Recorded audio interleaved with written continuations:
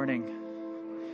Welcome back to our series, The Good News According to Luke. If you have your Bibles, I invite you to turn with me to Luke chapter 2, verse 41.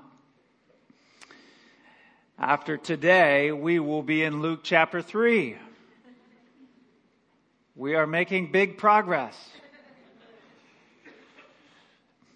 This is a very powerful passage that we have the privilege of looking at this morning.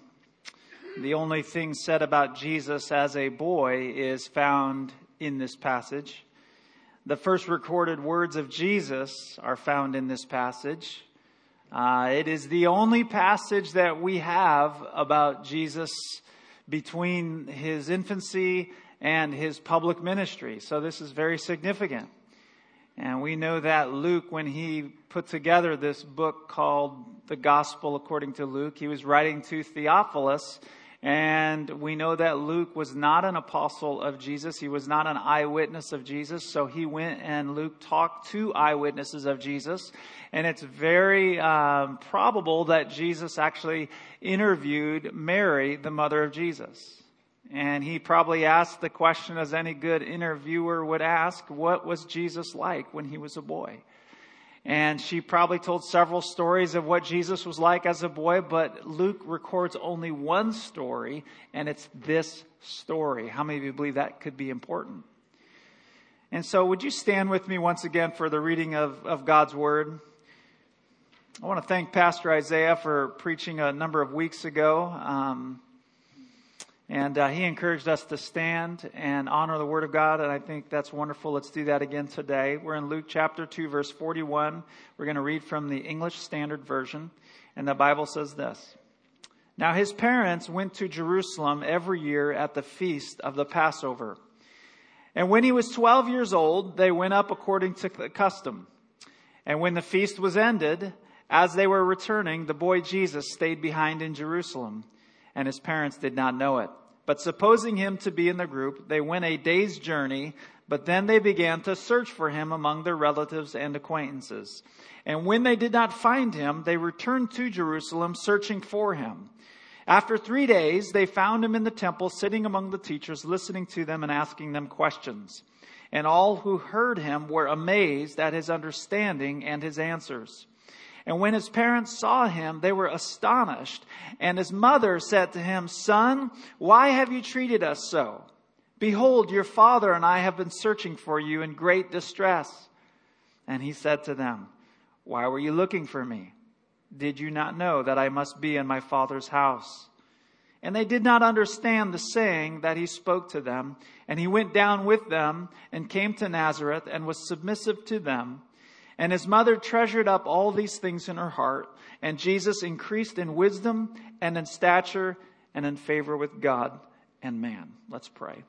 God, I pray that today that your words would become a part of our hearts, a part of our lives today.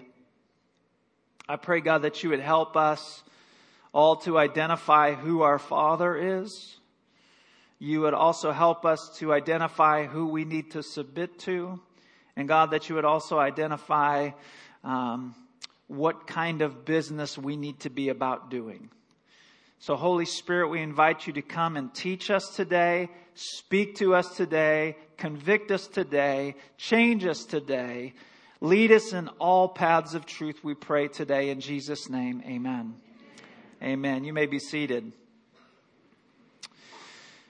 The more that we understand the world of the Bible, the more we will understand the words of the Bible. So we're going to take a few moments today to understand the world in which Jesus grew up in. In particular, the educational environment in which Jesus grew up. To be clear, we have to begin with this. Jesus was not American. He was not a Patriot fan. Sorry. Right? He was a Jew. He was a Hebrew, then they were called Jews. He grew up in this land called Palestine, Israel. He grew up in this town called Nazareth in Galilee. This was Jesus. This is where he grew up. And he grew up with customs and culture and religion. And religion in that day and that age was what life was all about. your world revolved around your religion. And their whole life centered around a book called the Torah. Do you know what that is? The Torah, the Pentateuch, or the first 5 books of the Old Testament is called the Torah, and or sometimes referred to as the law. Okay, so their life was all about Torah. It was all about Genesis, Exodus, Leviticus, Numbers, and Deuteronomy. All right, their life revolved around knowing it and living the Torah. And the people of Galilee, where Jesus grew up, they were some of the most religious people of the day. Scholar Ray Vanderlaan, he has done some research on this, and I'm just going to read a few of his comments. He says, the people of Galilee were the most religious Jews in the world in the time of Jesus. This is quite contrary to the common view that the Galileans were simple, uneducated peasants from an isolated area. All right, think Jesus, all right? The Galilean people, including Jesus, were actually more educated in the Bible and its application than most Jews. Did you know that? Right? More famous Jewish teachers came from Galilee than anywhere else in the world. And they were known for their great reverence for Scripture and their passion and desire to be faithful to the Scriptures. When the great revolt against the pagan Romans, or the Roman Empire, and their collaborators back in 66 to 74 AD, when that finally occurred, it began among the Galileans. The Galileans led the revolt against Rome. Jesus came from Galilee. All right? Jesus was born, grew up, spent his ministry among people who knew the Scripture by memory, who debated its application, its interpretation with enthusiasm. They all loved God with all their heart, soul, mind, and strength. And God prepared this environment carefully so that Jesus would have exactly the context he needed to present this message about the kingdom of heaven. So, somebody say Jesus was a smart dude.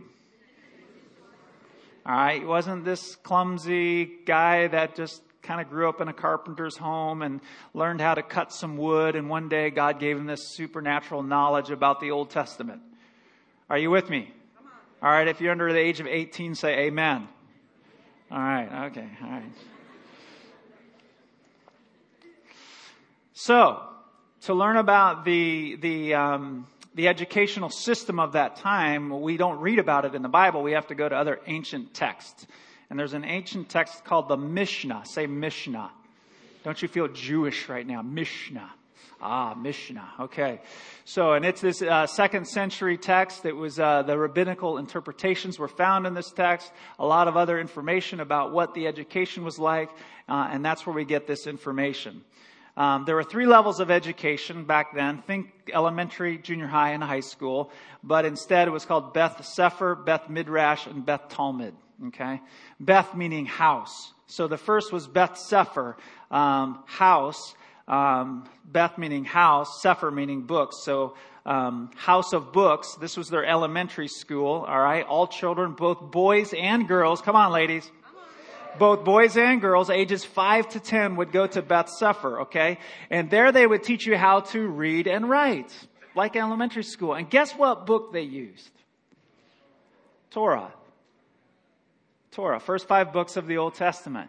That's where you learned how to read. And that's what you would write. And guess what? That's what you would memorize. In fact, most of these 5 to 10 year olds, by the time they were 10 years of age, they had the first 5 books of the Old Testament memorized. They didn't have Bibles back then. They didn't have copies of Torah back then. If you wanted to read Torah, you had to go to the local synagogue, unroll the scroll. And how many of you know that gets cumbersome when you're trying to do your daily morning devotions? You know, go run the synagogue every day, unroll the scroll. And so they memorized this stuff. They wrote it down, they memorized it, told stories about it. They would literally stuff you with this information. And there was a saying in the ancient Jewish writings, and it said this: at the age of 5 or 6 years of age, we will stuff them with Torah like an ox. We will stuff them with Torah like an ox. They would read it, they would write it, they would memorize it, they would sing it, they would dance it. I mean, it was their life. And to show how smart you were, it wasn't about giving the right answers, but it was asking the right questions about the answers that were given. 5 to 10-year-olds, a lot like today. And every student went to Beth Sefer, and when you were done, you were about 10 years of age, and after Beth Sefer, if you were a girl, you stayed at home to help. Sorry, ladies. And if you were a guy, a boy, you would learn the family trade. But if you were really, really smart, somebody say Jesus. If you were really, really smart, you would graduate to the next school called Beth Midrash. Now, as those boys would graduate, the really smart ones to Beth Midrash, they would also learn a trade. So he was still learning his father's trade of carpentry, but he was also going to Beth Midrash. And this was for the ages of 10 to 14. Beth Midrash means house of learning. Okay. And not only would they finish memorizing and learning the Torah, they would now add the prophets onto that. This is Junior Bible Quiz on steroids. Serious, right? Really, really serious, okay? And it was there that Jesus would learn to interpret Scripture and apply Scripture, and it was a really big deal. And it was every good Jew's mission in life was not only to know the law and the prophets, but to live the law and the prophets. And they had a term for it, and they called it to fulfill the law. Have you ever heard of that before? Jesus said, I did not come to abolish the law or to destroy the law. I came to fulfill the law. Every good Jew's desire was to come and to fulfill the law. And what's interesting about this age 12 is at the age of 12, the rabbis understood that this is the threshold between childhood and adulthood, right? And at age 12, you were considered to be a young man, and you would go through this festival and still do it today, bar mitzvah, right? Which means son of the law, right? And they considered that after you go through bar mitzvah, you become a son of the law, or in other words, one who fulfills the law. So at age 12, they expected every boy to fulfill the law. Okay, parents, you can go home and take that to your 12-year-old son. You are a son of the law. You will now fulfill the law, right? And they loved to do. That was their passion, to know it and to live it and to fulfill it. All right? And it was at this point, age 12, that a Jewish boy would actually get to participate in going up to Jerusalem and experiencing the Passover. They would celebrate it at home, right? But at age 12, now is the big deal. Now is the big time for these 12-year-old boys to experience the Passover for themselves. And Jesus had that as well. And of course, the Bible says that Jesus was asking excellent questions. Why? Because that's what good students do. They don't just give you good answers. They give you good questions. Isn't that great? So today, I'm not going to give you any more information. I'm just going to ask you some questions. Right? In our culture, we don't do that. We give answers. Memorize this. Spit it out. Because it's going to be on the test. Back then, it was no. I want to know what kind of questions you have about life. I want to know what kind of questions you have about Torah and about prophets. Is that powerful? I love that. And as you read through Scripture, you'll see that Jesus spent a lot of times asking more questions than about giving the right answers. And that was very customary. Okay, the third level of education, which Jesus actually got to, was Beth Talmud. Beth Talmud. Okay. Beth, house, okay. Talmud is the Hebrew word for disciple. Somebody say disciple. We've heard that word. What is a disciple? A disciple is a learner, not of information, but a learner of someone. A learner of someone, okay? So a student, what does a student do? A student learns information. A student says, I want to know the information that my teacher knows so I can pass the test. Right? That's a good student. A good Talmud or disciple or learner is someone who says, I not only want to know what my teacher knows, I want to live like my teacher lives. Okay? So, this is what rabbis would do. They would say, you know what? I want to find the most amazing 15 to 30-year-olds who not only want to know what I know, but they want to live like I live. They want to be those who fulfill the law, not destroy the law. All right. And this is the environment, the academic, educational environment Jesus grew up in. He was very, very smart. Solomon was very, very smart. I believe that God gave Solomon the wisdom to get wisdom. If you read through the Proverbs, you'll see, seek it, search for it as hidden treasure. Jesus was the same way. He was a smart teacher. He was 12 years old and he was hanging with the best of them. Right? He was the LeBron James of Torah of his day. I mean, he was exceptional, And why is that? Because he gave himself to it. He was God, but he became a man. The Bible says he humbled himself. He took on flesh.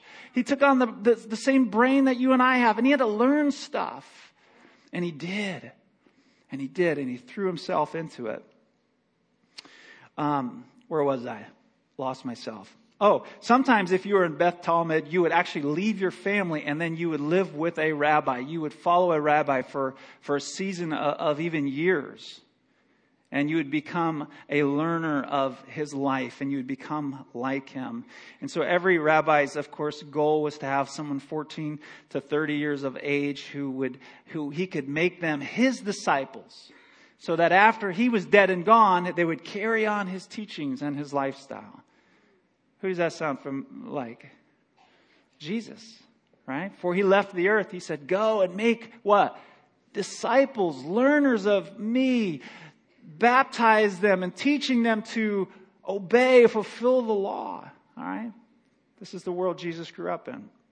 Okay, let's get back to our narrative in Luke chapter 3. 3 times a year, Jewish men were required to go to Jerusalem to celebrate the feast, to worship. If you were not wealthy, if you were poor, you would maybe go to Jerusalem just once a year because it was expensive to travel. You had to leave your trade and you had to go to Jerusalem. And so we know that Mary and Joseph, they were not very wealthy. They were poor. We know that because of the kind of sacrifice they brought at Jesus' dedication. They just brought some birds, some doves, right? They didn't bring a lamb or something. So we know that they went one year. They went at least once a year. And this year they brought Jesus with them. And the whole family came along. Mary came along as well. We know that back in that day they traveled in caravans up to the feast. They would travel in these caravans, not a Dodge Caravan, but travel up in these caravans up to Jerusalem, and all the families and relatives and everybody in the village would go up with them. It was a big, huge thing. They would travel together. They would look after one another's children. There was high level of trust going on there. And it was in that context that they lost God. They lost Jesus. All right, on their way home, right, from Passover, they're on their way home. At the end of the day, they're like, hey, where's Jesus? And they can't find him. They lost him, all right? And they looked around, they couldn't find him. So another day's journey back to Jerusalem. There's 2 days. And then they spent the third day looking for Jesus. Jesus was lost for 3 days. It's not the last time he got lost. There was another time he got lost for 3 days. Where's God? He was hidden in the earth. He was in the grave for 3 days. People were wondering, where is he? Where is he? Where is he? On the third day, they found him in the temple. And they were astonished and upset at the same time. Have your kids ever done something and you went, wow, that was incredible. Don't you ever do that again. It was kind of one of those moments for Jesus. They're like, wow, he's special. He's learned. He's amazing. Wow, mom and dad are amazed, right? But don't ever do that again, right? So Pastor Isaiah, our kids pastor, grew up in a big family. They have 11 kids in the family he grew up in. And one year his family went on family vacation. They all piled into their 15-passenger van. I mean, what else are you going to do when you have 11 kids? You need a fifth, right? And so they head up to Mall of America with 11 kids. I would have bought some rope or something. You all hold on to that thing. Anyway, Jared, one of their boys, he got lost twice, in the Mall of America, and that wasn't so bad. What was bad is on the way home, they stopped at a rest area. Everyone went potty, got back in the van, and they're driving back to Omaha. And somebody said, where's Jared? 7-year-old Jared. Where's Jared? We left him at the rest stop. Come on, parents. I mean, talk about freak out, right? So there's a barrier in the middle of the highway where they were at. They pull over the van. Uncle jumps out, pushes barrier over, right? How many of you know when you're missing your 7-year-old, you're gonna push through barriers. You're gonna do whatever it takes. They do this U-turn, and Dad, broke the law. God forgave him, and they found Jared, 7-year-old, crying there in the rest stop. How many of you ever lost your kids before? Let's let the Fern family know it's okay. It's all right. Everybody does it. Everybody leaves their kids at rest stops. Happens every day. So they found Jesus in the temple, right? 12 years of age. And he was asking questions because that's what good students did back in that day. And then we come to this verse, and I think it is the verse, the reason why Luke included this in his letter to Theophilus. Okay? Verse 48. Behold, your father and I have been searching for you in great distress. And Jesus said to them, why were you looking for me? Is that a strange question? Can you imagine that? Why were you looking for me? I'm 12 years old. I'm a man now. What are you worried about, why were you looking for me? And then he says this. He says, did you not know? It's like, you should have known this. Some of your teenagers, some of your kids are telling you that. Did you know? Did you not know that I must be in my Father's house? And that right there was the big speak that day. And that's why Luke included it. Jesus takes the name Father, he moves it from Joseph, and he moves it onto God, to Yahweh. And he says, God is my Father. That was a big moment. And in that day, they understood that when you were somebody's father, your identity, or when you were the son of so-and-so, you took on their identity. It was as if you were one. And that day he said, I am one with the Father. In other words, he was saying, I'm not only the Son of God, I am God. Not only did Jesus announce that day that he had become a man, bar mitzvah, a son of the law, he announced that he was the Son of God. To say that you're the Savior is one thing. To say you're deliverer is another. Moses said that, right? To say that you are the king is a big, big deal. However, one name towers over them all, and it is the name that got Jesus crucified. And it's what the Sanhedrin said. They said, he claims to be the Son of God. The first words out of Jesus' mouth that we have in the Bible is he's claiming to be the Son of God. That's significant. That's why it's in here. That's why it's in here. What makes a cult is they deviate from the nature of who Jesus is. There's a lot of cults that believe Jesus lived. A lot of them believe that Jesus died. A lot of them believe that Jesus was a prophet, right? But they don't believe that he was the Son of God.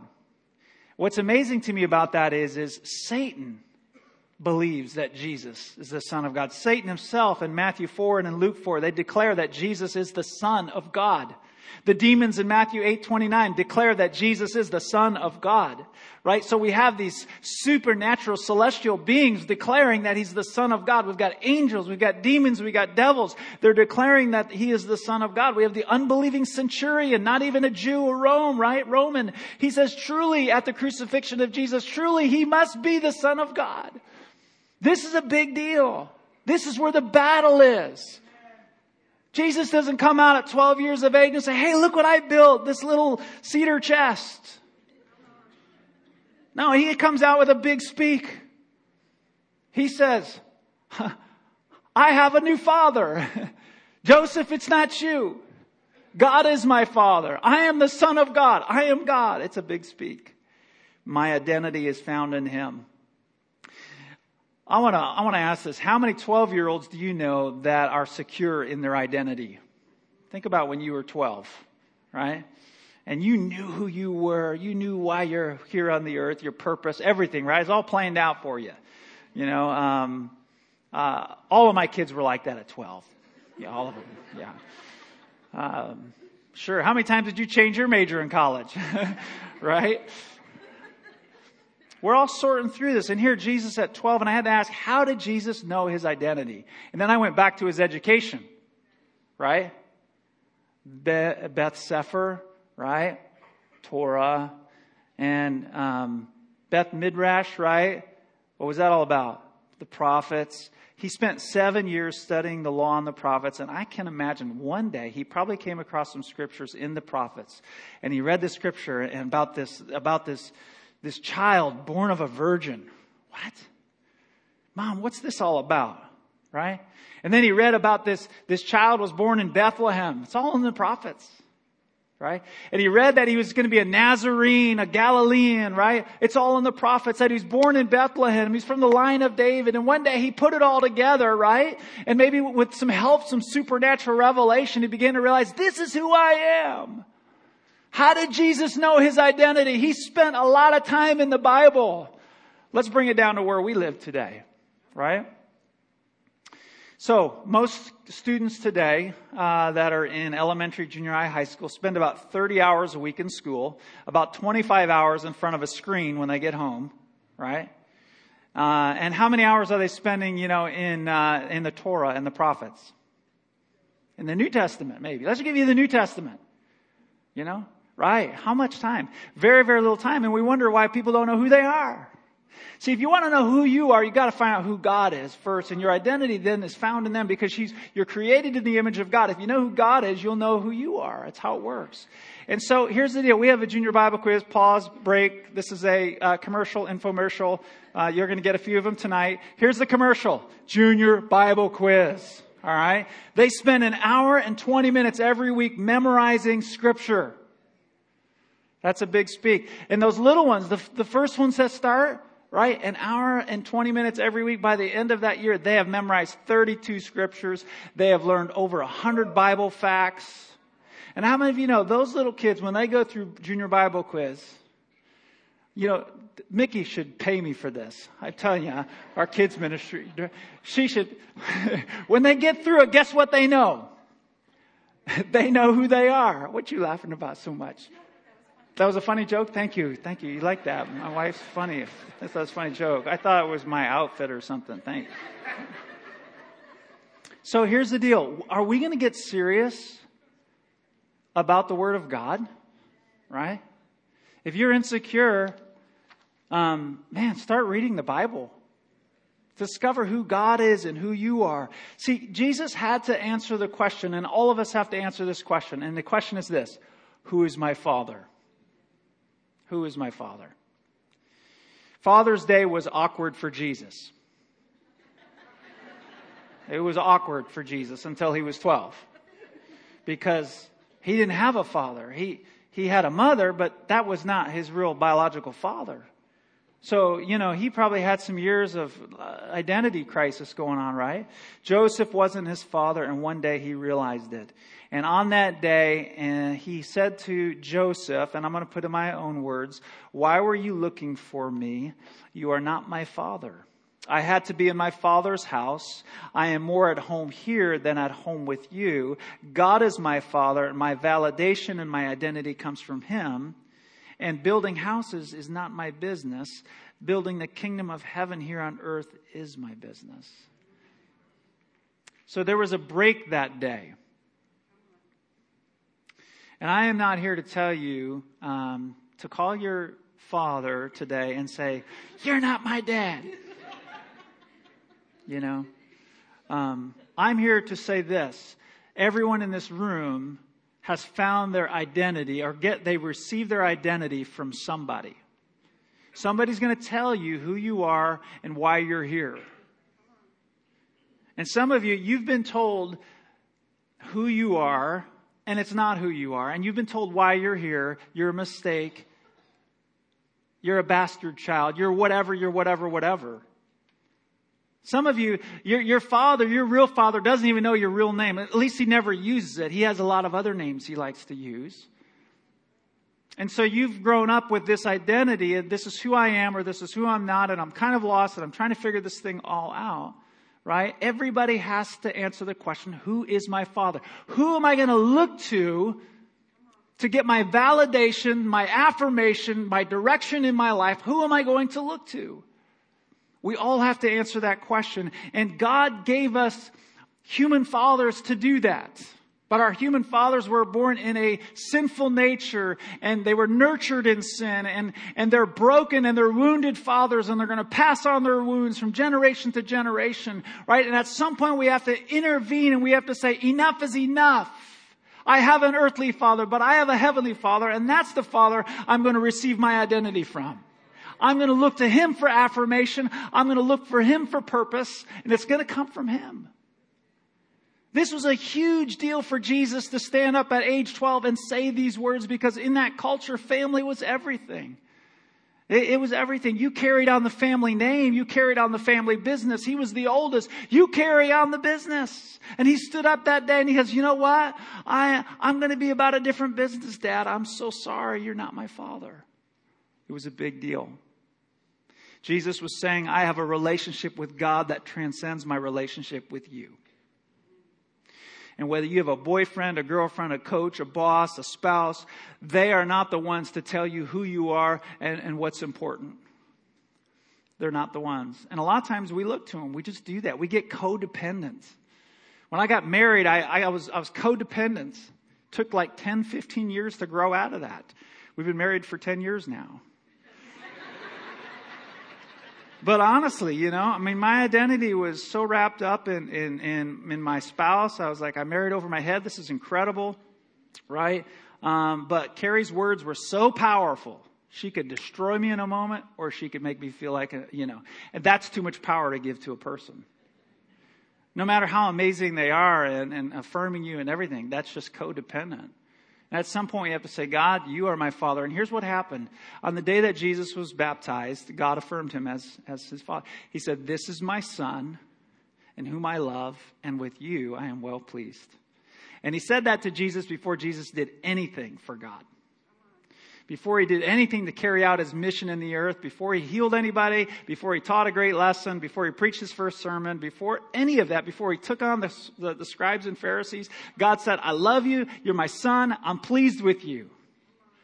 That's awesome. That's the kind of father I need. How about you? I love that.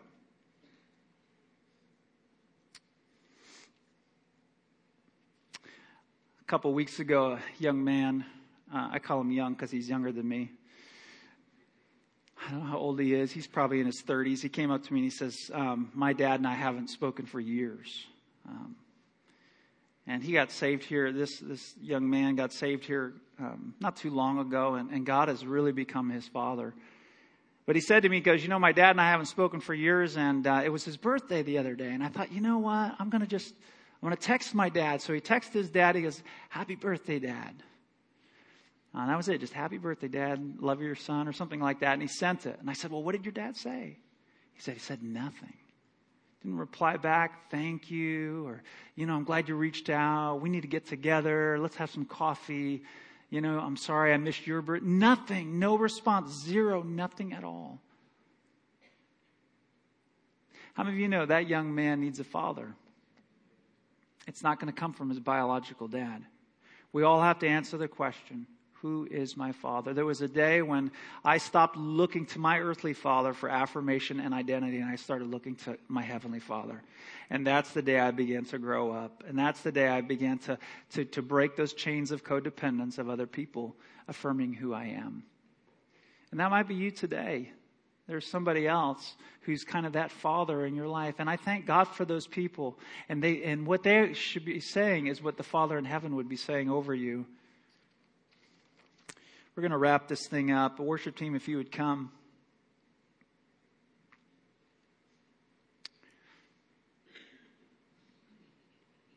Soren Kierkegaard, a philosopher, he said this about sin. He said, sin is finding your identity apart from God. Sin is finding your identity apart from God. So one of the big questions today is, who is your father? In other words, who are you looking towards for that validation, that identity? The second question I want to ask you is this: who are you submitting to? Who are you submitting to? See, even Jesus, who knew he was the Son of God, he knew he was in the right house. He knew he was about the right business. The Bible says that he submitted himself to his parents, and he left his father's house in Jerusalem and went back to his father's house in Nazareth. No, Joseph's house in Nazareth. So he was right. His parents were wrong. How many of you know you don't need to submit unless there's disagreement? Was he right in saying that he was the Son of God? Yes. Was he right about being in his Father's house? Yes. And yet what he did is he went and he submitted himself to his parents.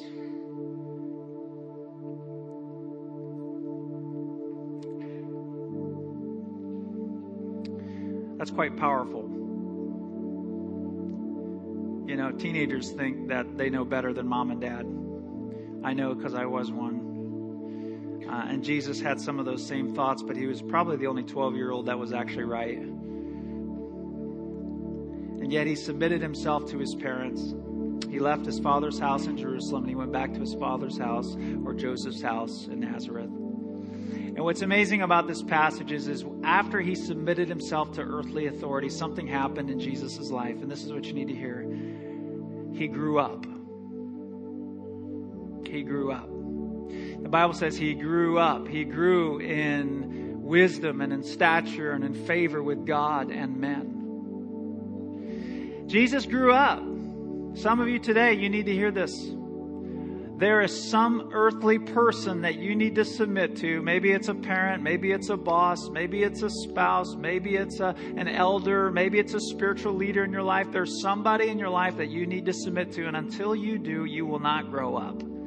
You will not grow up in favor with God and with man. And there's somebody who you've been resisting or you've been talking behind their back about, and you've been disregarding their authority. And I want you to know that before God will give you any authority, you have to first submit to authority. And Jesus, who was God, submitted himself to earthly authority, recognizing that it was actually heavenly authority that God had ordained in his life. And when he submitted to the earthly authority, he was actually submitting to God as unto the Lord. And it was at that point he began to grow in wisdom and stature and favor with God and man. And there's somebody here today that the Holy Spirit is talking to, and you've got a person in your mind or a name or something. You realize that you have been resisting that person, right? You may not agree with them. That's not what it's about. It's not about agreement. It's about submission. And God is saying it's time for you to submit to that person in authority. And Jesus gave us the example right here. On the day he declared that he was the Son of God, he went back and he submitted to Joseph. Wow. Somebody say, wow. Am I the only wow person here today? I'm just wowed by that. You know, that's incredible. And God honored that, and he began to really, really grow. The last question I want to ask is, whose business do you need to be about? So who's your father? Who do you need to submit to? And whose business do you need to be about? Can I tell you, the American dream is not in the Bible. The pursuit of life, liberty, and happiness is not in the Bible. I love the movie, Pursuit of Happiness.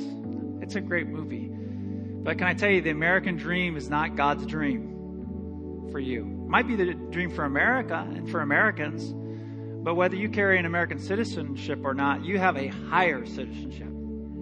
Right? You have a higher citizenship. And there's a point in time where you have to say, I am going to pledge allegiance to another kingdom. I am not going to be about the systems of this world, the financial system. I'm not going to go after it and build wealth and build it. I'm not going to make that my priority. I'm not going to make that my business. I'm going to make God's business my business. I'm going to care about what God cares about. I'm not going to agree to the political systems of this world.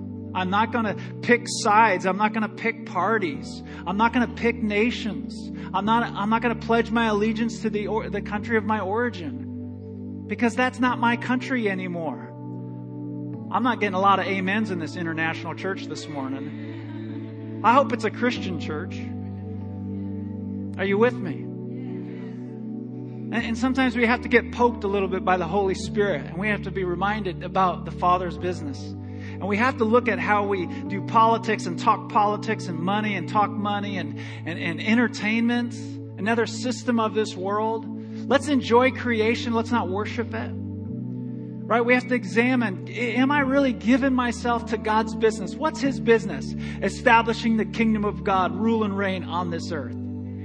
He didn't come to provide an escape from this world. He came to invade this world with his kingdom and to build disciples, learners of him who would come and follow behind him and do the same thing. Man, let's be a different kind of people. Let's be kind of the kind of people who are not from this world. And yesterday we did a funeral for Jeff Babcock Sr., 62 years of age, went to bed one night, never woke up. And his life was the example of a man who was not of this world. He wasn't about pursuing wealth and accumulating things, and wasn't about entertainment. He was about God and people. That's what he was about. It was awesome. What a celebration yesterday. 3 questions. Who is your father? If God is speaking to you about that, I want you to stand to your feet. I'm going to pray with you. I'm not going to ask you to come down. Stand to your feet. Who is your father? If God's speaking, stand. Who do you need to submit to? If God is speaking, stand. And whose business do you need to be about? If God is speaking, stand. And we're going to pray. God, thank you today for this opportunity to examine the life of 12-year-old Jesus, who knew his identity. He knew his business on this earth. And he also knew how to submit to earthly authorities. God, I pray that today that you would help us to do the same, that we would be disciples of Jesus in this way, learners of him. God, that we would just not know what he knows, but we would live like he lives. God, I pray for those who are living with father wounds today. Their hearts are hurting, they're broken, they're longing for a father to step into their life. God, I pray that you would supernaturally, by your Spirit, do that today. I pray you would declare over every son and daughter today, you are my son, in whom I love, and with you I am well pleased. God, I thank you, God, that we have had a spiritual adoption, and it was not a closed adoption, it was an open adoption, and we know exactly who our Father is this morning. God, I pray that by supernatural revelation, that would be revealed right now in Jesus' name. In Jesus' name. I'm going to invite our prayer teams to come. Some of you need some additional prayer today. We want to pray with you. Some of you have some father wounds, some deep wounds you need prayer for. Please allow us the pleasure to pray for you. Can I tell you, God's Spirit is here.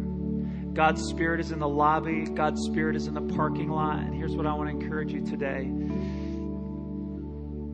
Allow the Spirit of God to speak to you in here, out there, and wherever you go. Amen. Amen. God bless you. If you want to hang with us here, just worship with us for a few moments.